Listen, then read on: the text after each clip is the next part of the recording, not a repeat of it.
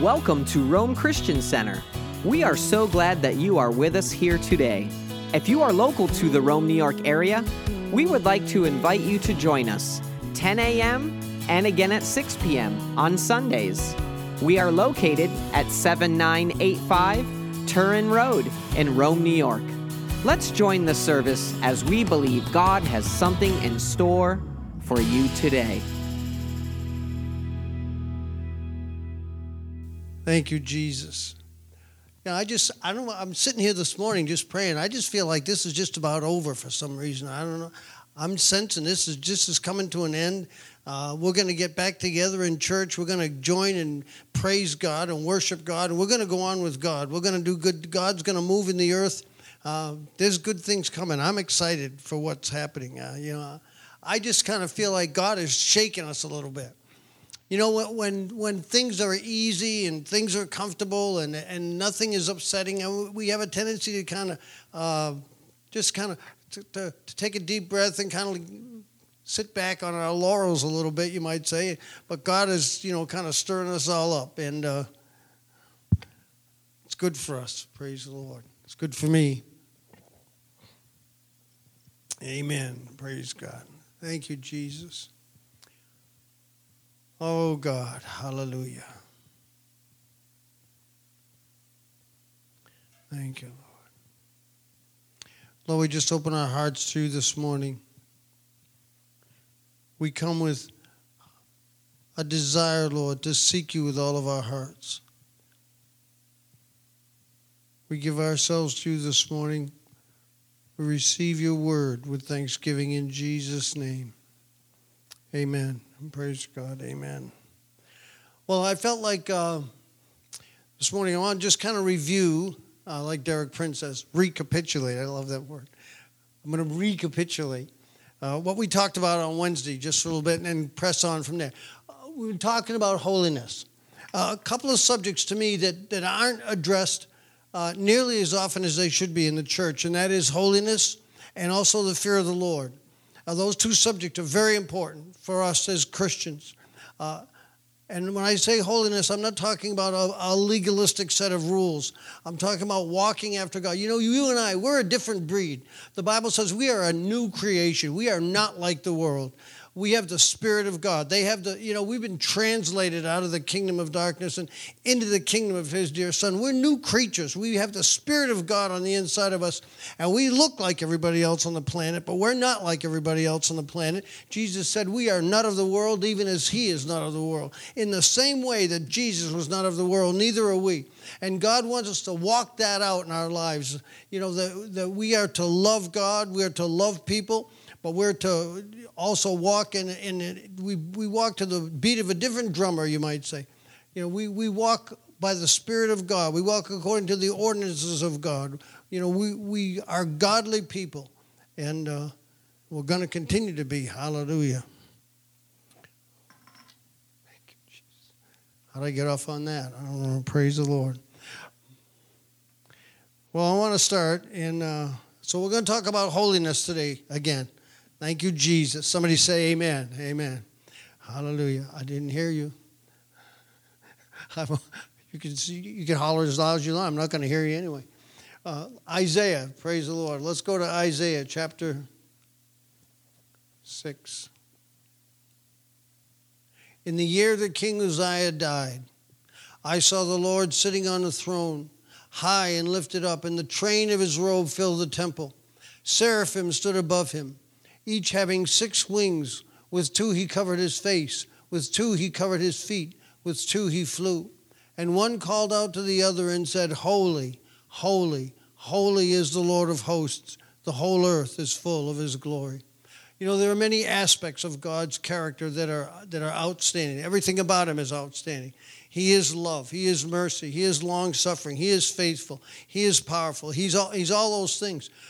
But the one characteristic of God that evokes a response out of these heavenly beings is his absolute and infinite holiness, his purity and his righteousness. It's like they just can't help themselves. They have to say, holy, holy, holy is the Lord. My wife and I, we lived in Colorado for a year, long time ago. And we lived at the foothills of the Rocky Mountains. And every day, it's like you'd look at these mountains and you couldn't just look at them and not say anything. You had to say, oh, God, they're beautiful. Look at it. They're so majestic. There was just, it evokes a response, something that's wonderful, or even something that's terrible. It evokes a response from you. And what evokes a response from these heavenly beings is God's holiness. He is a holy God, a holy, holy, holy God. And they can't help but cry out when they're in that presence. Hallelujah. And when we're saved, we become children of God, and God calls us to be like him. 1 Peter chapter 1, it says this, starting in verse 14. As obedient children, do not be conformed to the former lusts which were yours in ignorance. So don't do it anymore. Just don't. But like the Holy One who called you, be holy yourselves in all your behavior, because it is written, you shall be holy, for I am holy. Holiness is not an option. God doesn't ask us if we want to be holy. God doesn't ask us if we feel like, he says, you shall be. You shall be holy. Why? Because I'm holy. I like what my wife used to say, something like, you don't ask a 1-year-old if he wants to take a nap. You tell him to take a nap. And God doesn't say, if you feel like being holy. No, he says, you shall be holy. Why? Because you're going to be, I'm making you like me. I'm making you imitators of God. In Ephesians, the Apostle Paul said, be imitators of God. And that's who God wants us to be. In the Old, and it's not just a New Testament command. It's in the Old Testament as well.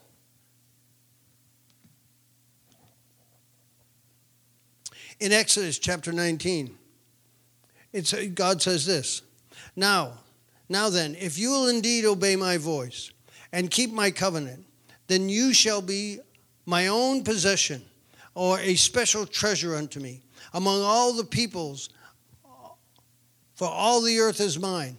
And you shall be a kingdom of priests and a holy nation.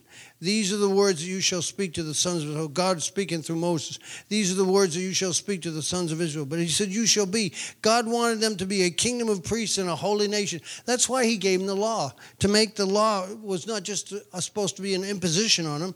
It was to cause them to know the difference between what God wanted and when the world, with the clean and the unclean, and to become godly people. True holiness is not a set of rules. It's not a set of legalistic rules. Just because you don't smoke or you don't drink or you don't go to the movies or you don't dance or you don't do, you dress a certain way, that doesn't make you holy, because inside you could still be full of wickedness. Holiness is something that comes from the inside out. It's the Spirit of God living in us and living through us and causing us to be like him, bringing us into conformity to the image of Christ. It's like what the Apostle Paul wrote in Romans chapter 8, when he said that we have been predestinated to be conformed to the image of his Son. That's who we are. We're being conformed. He's doing a work in us. God began a good work in us, and he's continuing a work in us until we look more and more and more like him. And it's God wanting to do that through us, but it's us cooperating with the Spirit. It's us surrendering to his will, to give him our whole lives, to be the people that God's called us to be. Allowing his Spirit, like it says in John chapter 16, to lead us and to guide us into all the truth.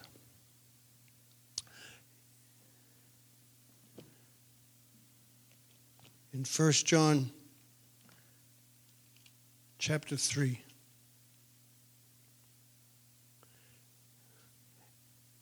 says this, see how great a love the Father has bestowed upon us, that we should be called children of God, and such we are. That's who we are. We're children of God. We're supposed to be, I don't mean to be disrespectful when I say this, but, they say he's a chip off the old block. That's what we're supposed to be like him. For this reason, the world does not know us. Somebody say amen to that. We are not like the world doesn't know, because did not know him. Beloved, now we are children of God, and it has not yet appeared what we will be. We know that when he appears, we shall be like him, because we will see him just as he is. And everyone who has this hope fixed on him purifies himself just as he is pure. So we have this hope of being like him, of seeing him, and being one with him. And those who have that hope purify themselves as he is pure, to the same degree. Now, this is not a popular subject, I understand, but it's an absolute requirement. Like I said, holiness is not an option. If I call myself a Christian, then I should desire to be holy. I should be seeking holiness. I should be pursuing holiness. And then one of the things that we talked about last Wednesday, we did a little bit of a word study.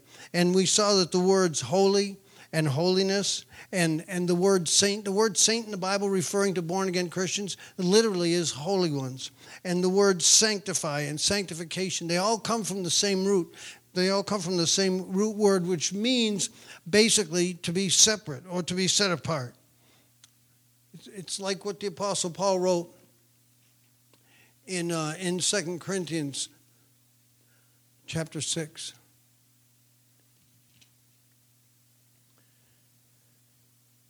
It says, what agreement has the temple of God with idols? That's us. We're the temple of God. Our bodies are the temple of the Holy Spirit. What agreement has the temple of God with idols? For we are the temple of the living God. Just as God said, I will dwell in them and walk among them, and I'll be their God, and they shall be my people. And because of that, because he's in us, see this, therefore. You know, I like what Derek Prince says. When you see a therefore in the Bible, find out what it's there for. And so therefore, because God is in us, therefore come out from among them, the ungodly, and be separate, says the Lord, and do not touch what is unclean. And I will welcome you. If you do that, I'll welcome you. I'll be a father to you, and you shall be sons and daughters to me, says the Lord Almighty. Hallelujah. Praise the Lord. Thank you, Jesus. Holiness is purity. It's not just being separated, but it's purity, and especially moral purity. And we have to address that in today's, one of the real problems that they had in the Bible was sexual immorality. It's been around for thousands of years. It's one of the most powerful motivators on the earth. And it was a problem 2,000 years ago, and it's still a problem, a major problem today. But moral purity is what God has destined us for. Let me read you a couple of scriptures. In 1 Thessalonians chapter 4, listen. It says, for this is the will of God, your sanctification. Again, when you see the word sanctification, it's talking about holiness. So this is the will of God, your sanctification, your holiness. That is, that you abstain from sexual immorality.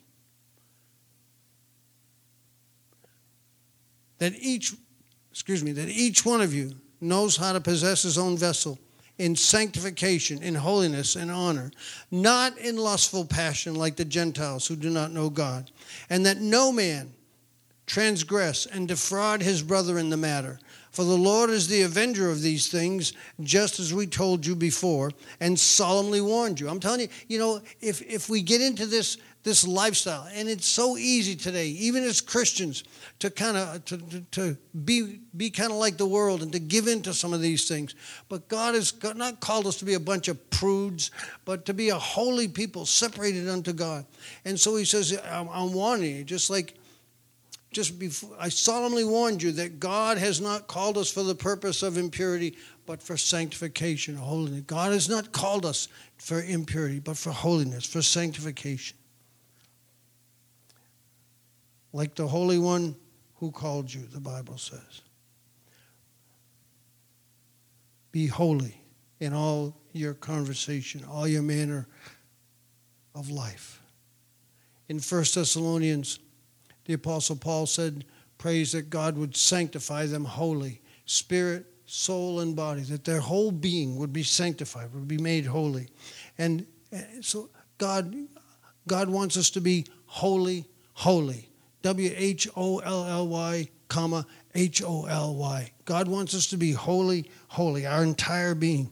That's what the Bible says in Matthew chapter 5 when Jesus was preaching on the Sermon on the Mount. He said, blessed are those who hunger and thirst after righteousness, for they shall be filled. Blessed are the pure in heart, he said. They shall see God. The pure in heart shall see God. You know, that's what I want. I want to see God in my life. I want to see him move in my life. I want to see him move in this church. I want to see him move on the earth. But God moves through people who have given themselves over to him in holiness. Pursue holiness, it says in Hebrews chapter 14. Follow after, the King James says, but the word is pursue. Pursue peace with all men and the holiness, the Bible says. We're supposed to be pursuing holiness, without which no man will see the Lord. That scripture we read in 2 Corinthians about coming out from among them and being separate. And I'll be a father to you, and you shall be sons and daughters to me, says the Lord Almighty. Therefore, the next verse. See, you have to understand, the Bible is chapter and verse, but this is a letter that Paul wrote, you know, and it's supposed to just flow. And so he goes right into the next thing. He said, therefore, because God is going to be in you, and he's going to be a father, therefore, having these promises, beloved, let us cleanse ourselves from all defilement of flesh and spirit, perfecting holiness in the fear of the Lord. Perfecting it, letting it operate, letting it become real in our lives. Do you want to be like him? I know I do. Do you want more of him? I know I do. And this is how we get it, walking in holiness. Now, another word that I associate with holiness is righteousness. And in 1 Peter,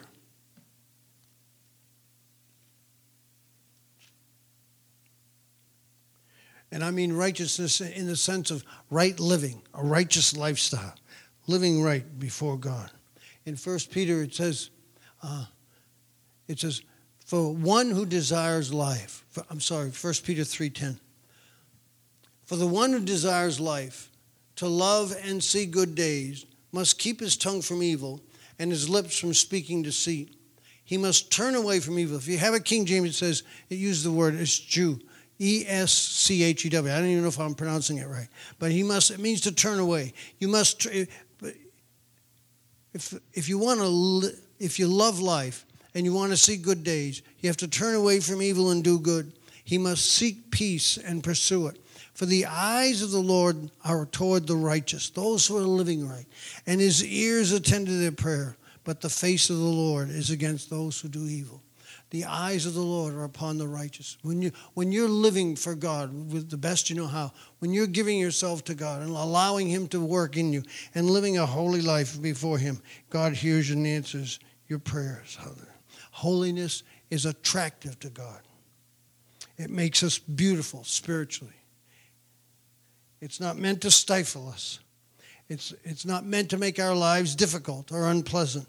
It's meant to make us desirable to God, and it does. To put us in a place where God can pour out his Spirit on us and through us. And that's what I want, you know. So I ask the question, what makes God holy? Why is God holy? He's holy because he's sinless. He's absolutely pure. He's sinless. He's totally sinless. And I want to read you a scripture, a tremendous chapter of scripture. It's kind of it's a whole chapter. I'm going to read you a whole chapter in Romans. Turn with me to Romans. I'm going to give you a chance to go there. I tell you, this is powerful. Romans chapter 6. One of my most favorite scriptures in the whole Bible. Thank you, Lord. Thank you, Jesus. God, we just come to you with openness of heart today. Help us, Lord. Stir us. Stir us up a desire to be like you in every aspect of our being. Hallelujah. Hallelujah. So in Romans chapter 6, follows Romans chapter 5. Isn't that a surprise? But in Romans chapter 5, in verse 20, it says, the law came so that transgression would increase, but where sin increased, grace abounded all the more. So that as sin reigned in death, even so grace would reign through righteousness to eternal life through Christ Jesus our Lord. So Paul says, where sin increased, grace abounded all the more. And then he says this, what shall we say then in chapter 6? What shall we say then?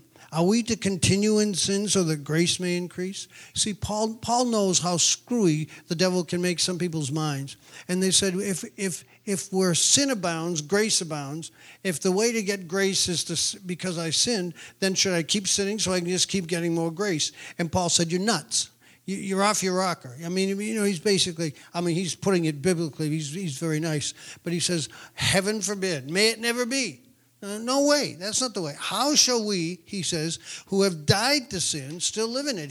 The thing is, when we become Christians, we're dead to sin.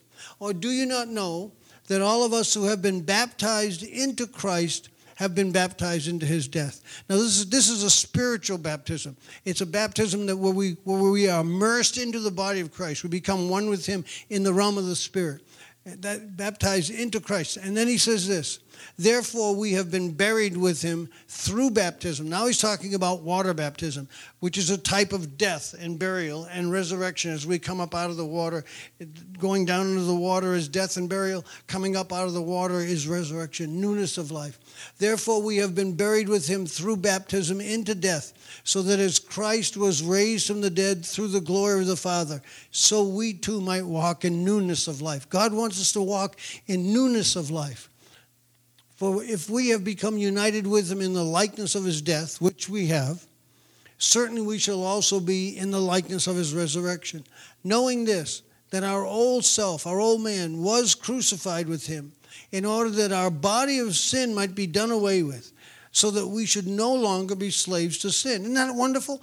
The Bible says that when we become one with Christ, we are no longer supposed to be slaves to sins. We're dead to sin. For he who has died is freed from sin. Now, if we have died with Christ, which we have, we believe that we shall also live with him, knowing that Christ, having been raised from the dead, is never to die again. Death no longer is master over him. For the death that he died to sin once for all. But the life that he lives to God. Listen to this next verse. Even so, the Bible says, consider yourselves to be dead to sin and alive to God in Christ Jesus. It's an attitude. It says, you know what? I've been joined together with Christ. I've become one with him in his death and his burial and his resurrection. I have newness of life. I am dead to sin. And what does that mean? The example that everybody always gives that I've heard before is that you take somebody who's been an alcoholic, a hopeless alcoholic his whole life, and he dies, and he's laying there in his casket, and someone comes along with a little eyedropper full of some of his favorite whiskey, and he puts a drop of it on his lips. You know what? That evokes no response from him. Why? He's dead to it.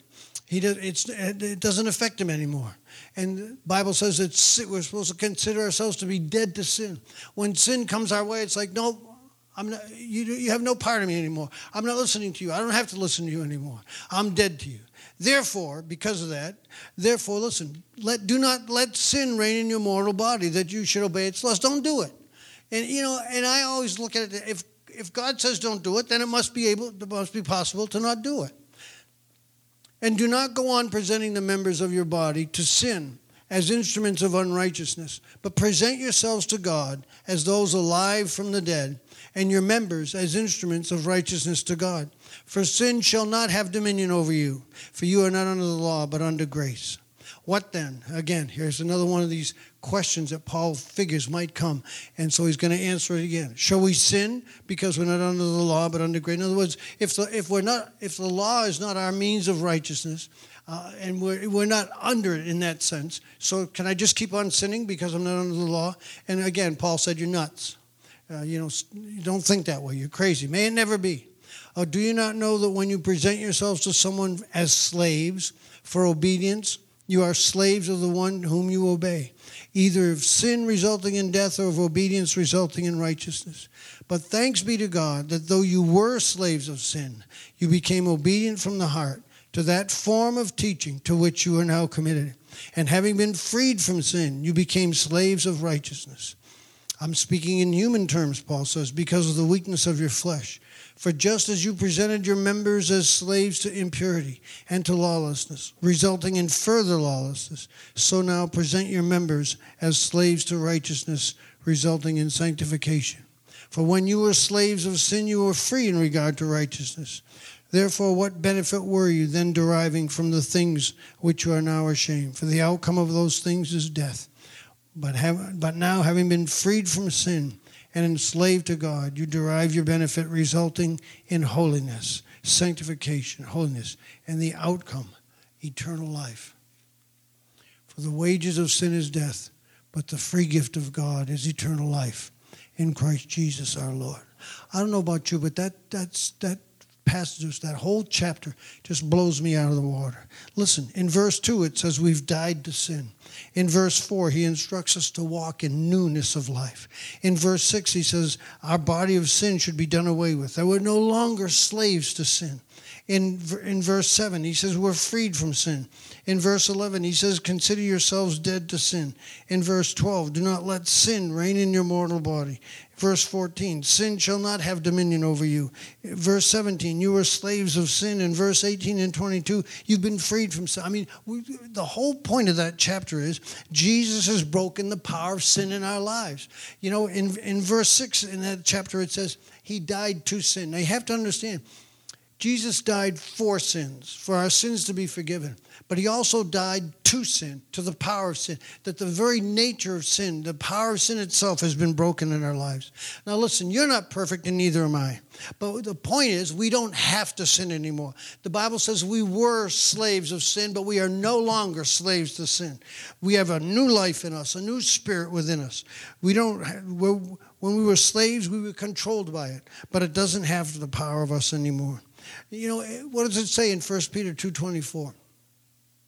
It says this, it says, he himself bore our sins in his body on the cross, that we might what? That we might die to sin and live to righteousness. For by his stripes we're healed. We quote that by his stripes we're healed. But the first part of that scripture says, he bore our sins in his body on the cross. Why? So that we might die to sin and live to righteousness.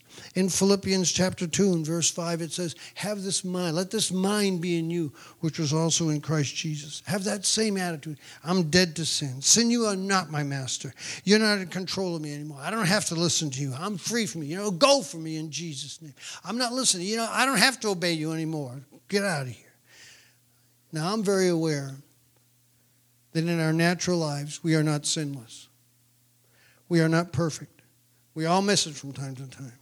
But we should have a desire to be sinless. We should be striving to be sinless. You know, the example I always use is when I walk out of my house in the middle of winter and there's snow on my sidewalk, my intention is not to slip. I'm going to walk down the sidewalk. I'm not going to slip. But every once in a while, I do slip. Now, it's an accident when I do. I don't intend to, but I know that from time to time I might slip. But my intention is to not slip. It's to never slip. You know, and maybe that's not the best example, but in the same way, you might say like an athletic team. Every athletic team starts the game with the intention to win. Now, they know they're not going to win every game probably, but their intention is they play that way. You know, every race car driver, every athlete, I mean, they always begin a race with the intention of winning. Now, they know they're not going to win all the time, but it's an attitude that says, I'm going to do my best. Every day when I wake up, I say, you know what, I'm going to spend this day. I'm going to live this day for God. I'm not going to fall. I'm not going to slip. I'm not going to give myself an excuse to sin. And if sin comes my way, now, do I do it all the time? No, don't ask my wife. She'll tell you. But my attitude is I don't have to. And that's why, you know, and again, people can disagree with me. But that's why I don't feel that Romans chapter 7, Paul is talking about this dual nature that's in us. Because to me, it's just totally counterproductive for Paul to say what he said in Romans chapter 6 and to turn around in Romans chapter 7 and say, but I can't help it. I just sin all over the place. You know, it's no. God says the power of sin is broken. And we don't have to live that way anymore. And turn with me to 1 John. Hallelujah.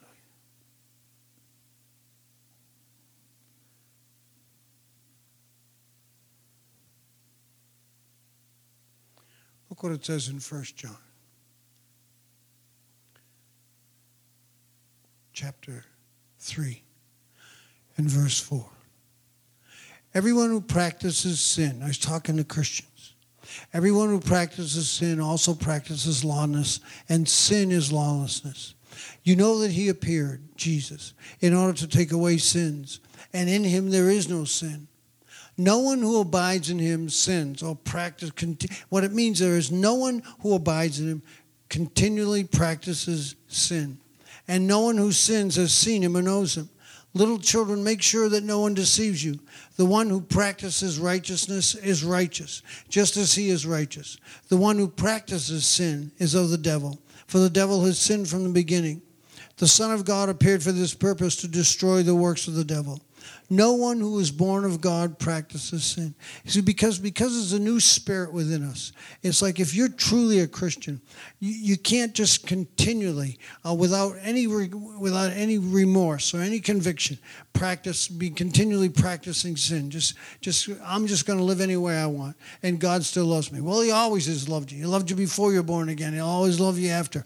But you can't, if we're truly Christians, we can't continue to live in sin without conviction, because it's just contrary to our nature. No one who is born of God practices sin, because his seed abides in him, and he cannot sin. He cannot continue practicing sin because he is born of God. By this, the children of God and the children of the devil are obvious. Anyone who does not practice righteousness is not of God, nor the one who doesn't love his brother. Now, I don't want you to come under condemnation. Gosh, I've got this issue in my life that I'm struggling with. As long as you're fighting it, that's different. Fighting it is different than just accepting it. Saying, well, that's just the way it is. I just feel like sleeping with anybody I want to, so I'm going to. No, you can't do that if you're a Christian. You got to live for God. We're going to live right. We're going to be the people that God's called us to be. Hallelujah. In 1 Corinthians, the Apostle Paul addresses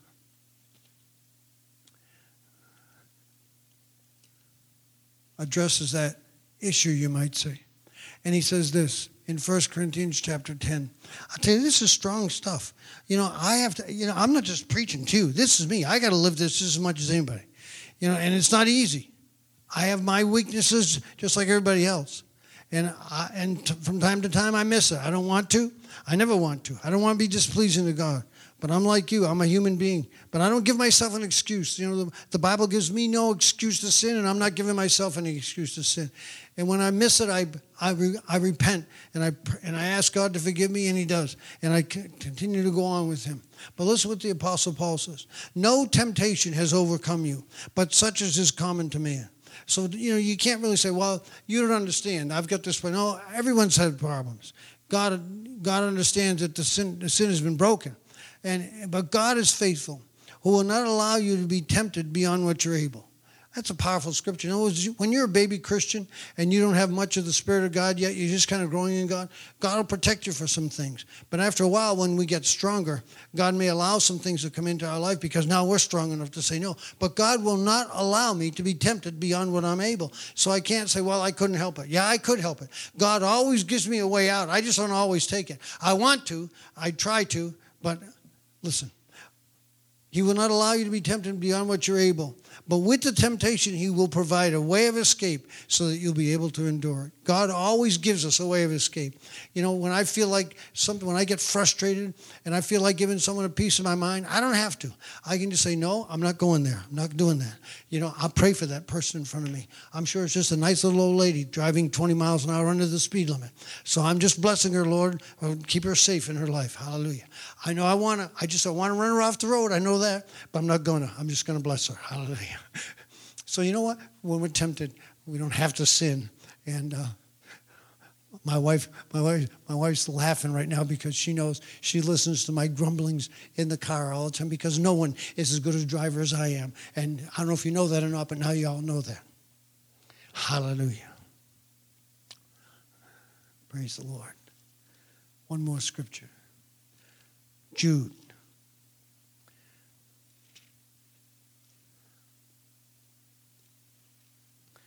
I know the guys out there think they're the good drivers, but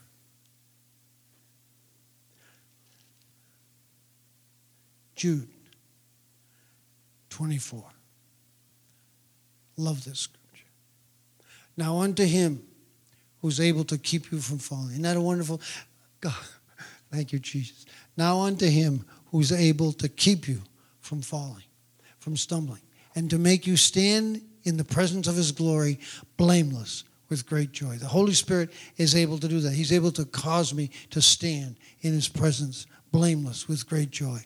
To the only God, our Savior, through Jesus Christ our Lord, be glory, majesty, dominion, and authority before all time, now and forever. Amen. So we thank you, Lord. We thank you that the Spirit of God, so we don't do it in our own strength. We don't serve God in our own strength. We don't resist sin in our own strength. We do it because the Spirit of God is in us, the Holy Spirit. The Holy One is in us, the Holy Spirit, and he allows and he causes us, he enables us to be the people, the holy people that God's called us to be. Jesus is coming back, the Bible says, for a church without spot or wrinkle. He's coming back for a church that's holy and blameless. I want to be that church. I want us to be that church. I want to see God move in my life. I want to see God move in this church. And I believe you do also. So you know what? Let's go after it. Let's pursue holiness, and without which no man will see the Lord. I love you. God bless you. We'll see you on Wednesday. And let's pray. Father, we give ourselves to you, spirit, soul, and body. Help us, Lord, to be holy, to be the holy people you've called us to be. We give ourselves to you in Jesus' name. Amen. Thank you so much for being with us today. Our prayer is that your life be enriched through the power of God's Word, and that you be filled with His love and strength as you daily serve Him. To learn more about our service times and our ministry, and how it is that you can partner with us, visit us online today at RomeChristianCenter.com.